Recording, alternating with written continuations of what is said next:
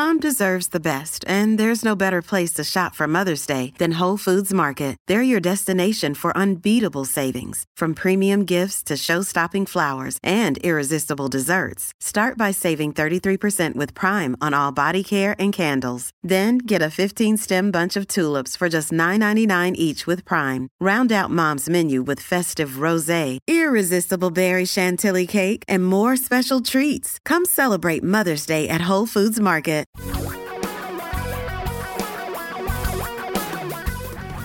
Reality radio for a really great future. We're talking real money.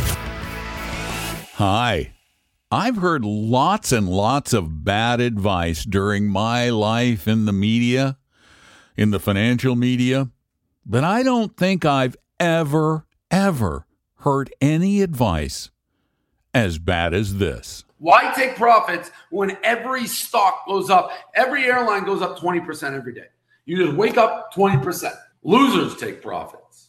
Winners push the chips to the middle and know the 7 ain't coming. I should be up $1 billion. I should be up $1 billion. That's how right I have been about cruises and airlines. They're not just up. They're up 1,000,000,000%. I should be up $1 billion.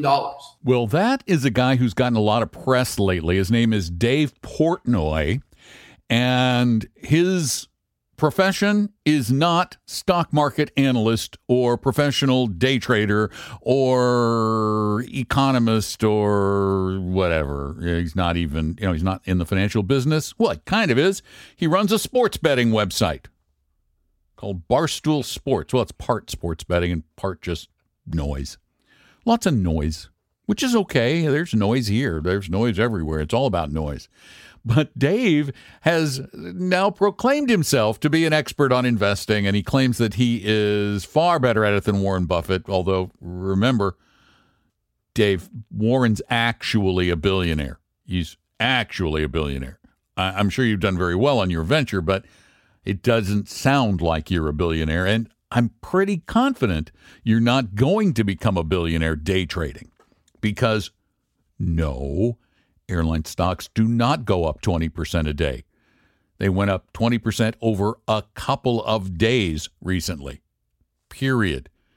Then they went way down, and then they bounced up a little bit, and they could go back down again, or they could bounce back up, or they could go down, or we don't know, Dave. None of us know. Do not take advice from that man. Don't. This doesn't work. It's gambling. And just because all the sports books are closed, he's moved on to stock gambling. The guy's a gambler, apparently. And gamblers inevitably, unless they cheat, gamblers almost inevitably end up losing. Unless they just get, guess what? Unless they just get, fill in the blank. Oh, yeah, lucky. So, Dave, you were lucky. Congratulations on your luck, on your good fortune. Now, do what you said no one should do. Take some profits and go home. Quit betting. Quit gambling. Hi, welcome to Talking Real Money, the podcast. I'm Don McDonald. It's nice to have you here, and we're going to answer questions for you just like we do all the time. You can call 855-935-TALK, or you can send a note through talkingrealmoney.com. Click the contact form. And, well, we've got a couple of calls. Let's get one out of the way right now. Hi, Don. I have a question for you. It's really not a money question, but maybe it is. I'll tell you the story. We have a relative that I'm going to refer to it as end of the line. There's no brothers, no sisters, no kids, nothing. And she made the decision that she wants to leave the house to us. The house is paid off.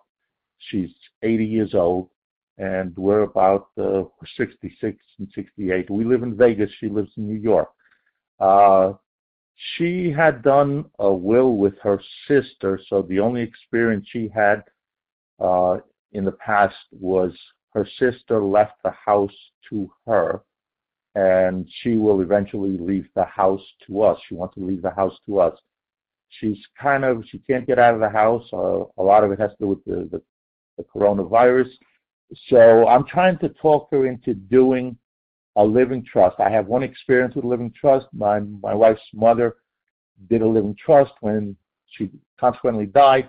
It was real easy to have the paper, the transfer of ownership. Everything was done very seamlessly. We sold the little condo. There was about $20,000 in equity. So I have very positive experience with that. She never used the will that she hasn't used the will, but the only experience she's ever had is a will. I believe that the living trust, except for the couple of $1,000, the initial cost, it's not much of anything else. The house in New York is probably worth $600,000, $700,000, $800,000. So in the case of, if it has to be probated, in the case of a will, and I believe it has to be probated, 10% is like $60,000 or thereabouts. So that's a lot of money that will be lost. And I don't believe that a will is as secure as a living trust. Again, if you feel that there's some input you could give on that information, I'd appreciate it. In any case, that's the end of the message. Bye-bye. Well, that is for sure a money question because it involves a lot of money. Inheriting a piece of property, and you're talking about a high probate cost state in New York, and you should probably help her find a good attorney, one with whom she can work, at least initially, online or over the telephone. It doesn't require any high degree of specialization. This should be a very, very easy trust. But I think it's probably wise in this case to consider a trust. I'm not an attorney. I'm not giving any legal advice, but based on previous calls, although there hasn't been one like this in a while, a trust makes a lot of sense in this case. So, yeah, I would try to help her find a good attorney in New York, somebody who can help her get that written up, forget about the will, and help her make this happen. Because, well, kind of owe it to her. You're the beneficiary of the house, so I would help her make it happen. Thanks so much for the call. 855-935-TALK, 855-935-8255. And we have a couple of things that were sent in online. One of them was just a link to a CNN story about oil. And I think the point, I'll read you the note. The subject is CNN reporting. And he says, interesting take. The uninformed will take this at face value, though, that oil, because the article says oil has moved $80. Okay? And he says that they're going to think oil is up $80.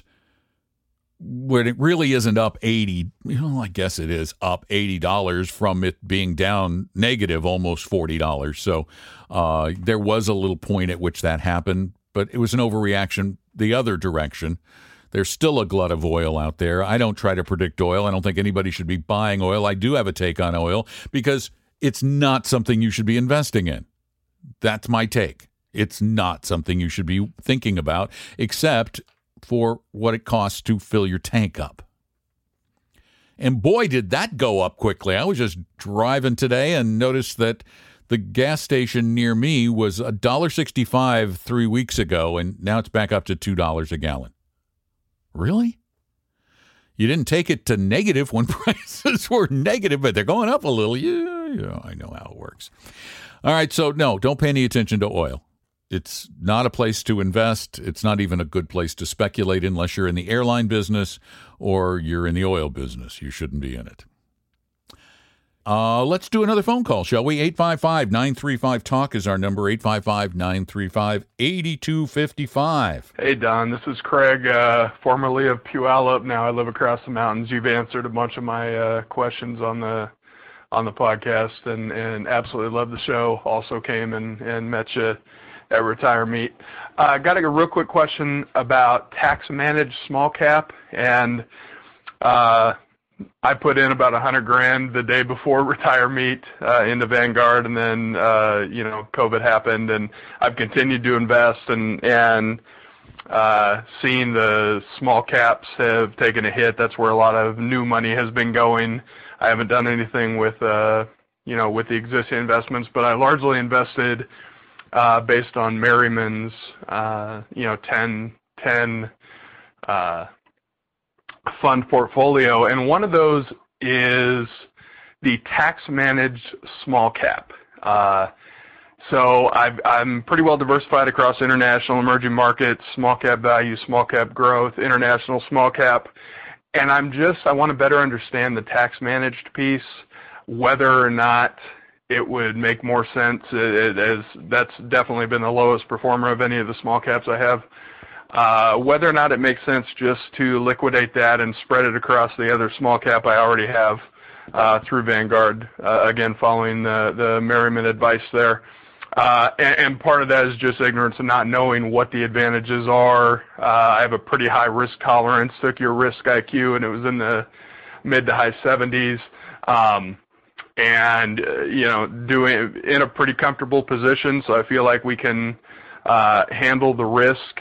And my understanding is that the task managed is a bit less risk than the other small cap investments there, but I would really like to be able to speak intelligently to it and better understand it. So any information you could provide would be greatly appreciated. Thanks. Talk soon. Okay, Craig, we're talking about 3 different small cap funds from Vanguard. There's the small cap index, which is a combination of growth and value, which covers all the bases.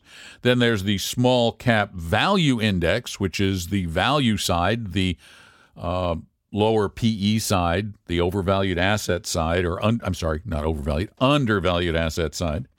And then there's the tax managed small cap, which is a bit anomalous.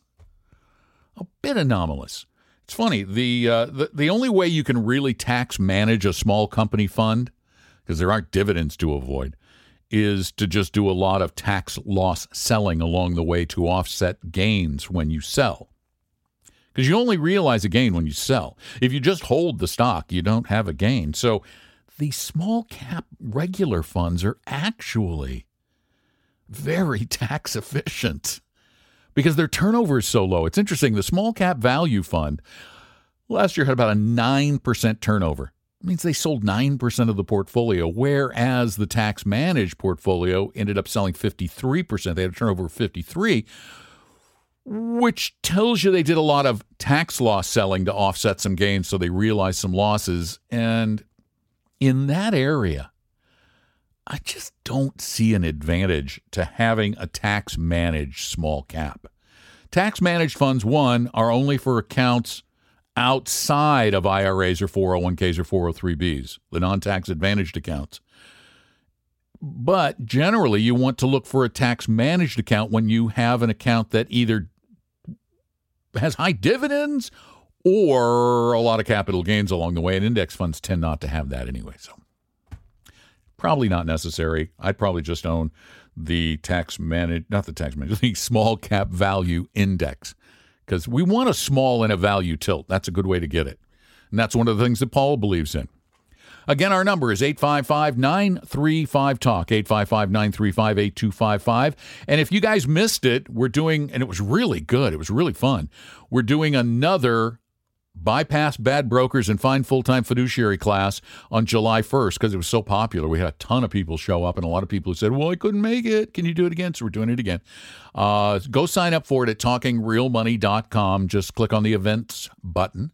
That's TalkingRealMoney.com. And remember to call anytime, 855-935-TALK, 855-935-8255, or send your question in via TalkingRealMoney.com. And, also, because it is Friday, Tom and I will be doing the live show on the radio tomorrow from 3 to 5 Eastern, noon to 2 Pacific, and you can call that exact same number and talk with us live, 855-935-8255.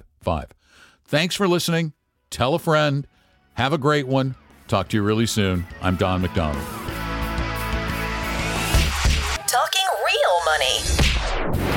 We hope you realize that the information provided on Talking Real Money is for educational and hopefully enjoyable purposes only. Providing personalized financial planning or investing advice takes time, so please consult with a really good fee-only fiduciary investment, tax, or legal advisor. We know a good one. Investing must always involve risk. In other words, you can and probably will lose money at times. Also, as much as you want it, no one can accurately, consistently predict the future. So so, past performance doesn't tell you a darn thing about what the future will bring. Unlike many other programs that say something similar, Talking Real Money is not trying to get you to buy or sell any financial products or securities. Instead, the program is provided as a public service by Vestry, a fee-only registered investment advisor. Thanks for listening, and please visit TalkingRealMoney.com for more information and disclosures. That should keep the lawyers happy.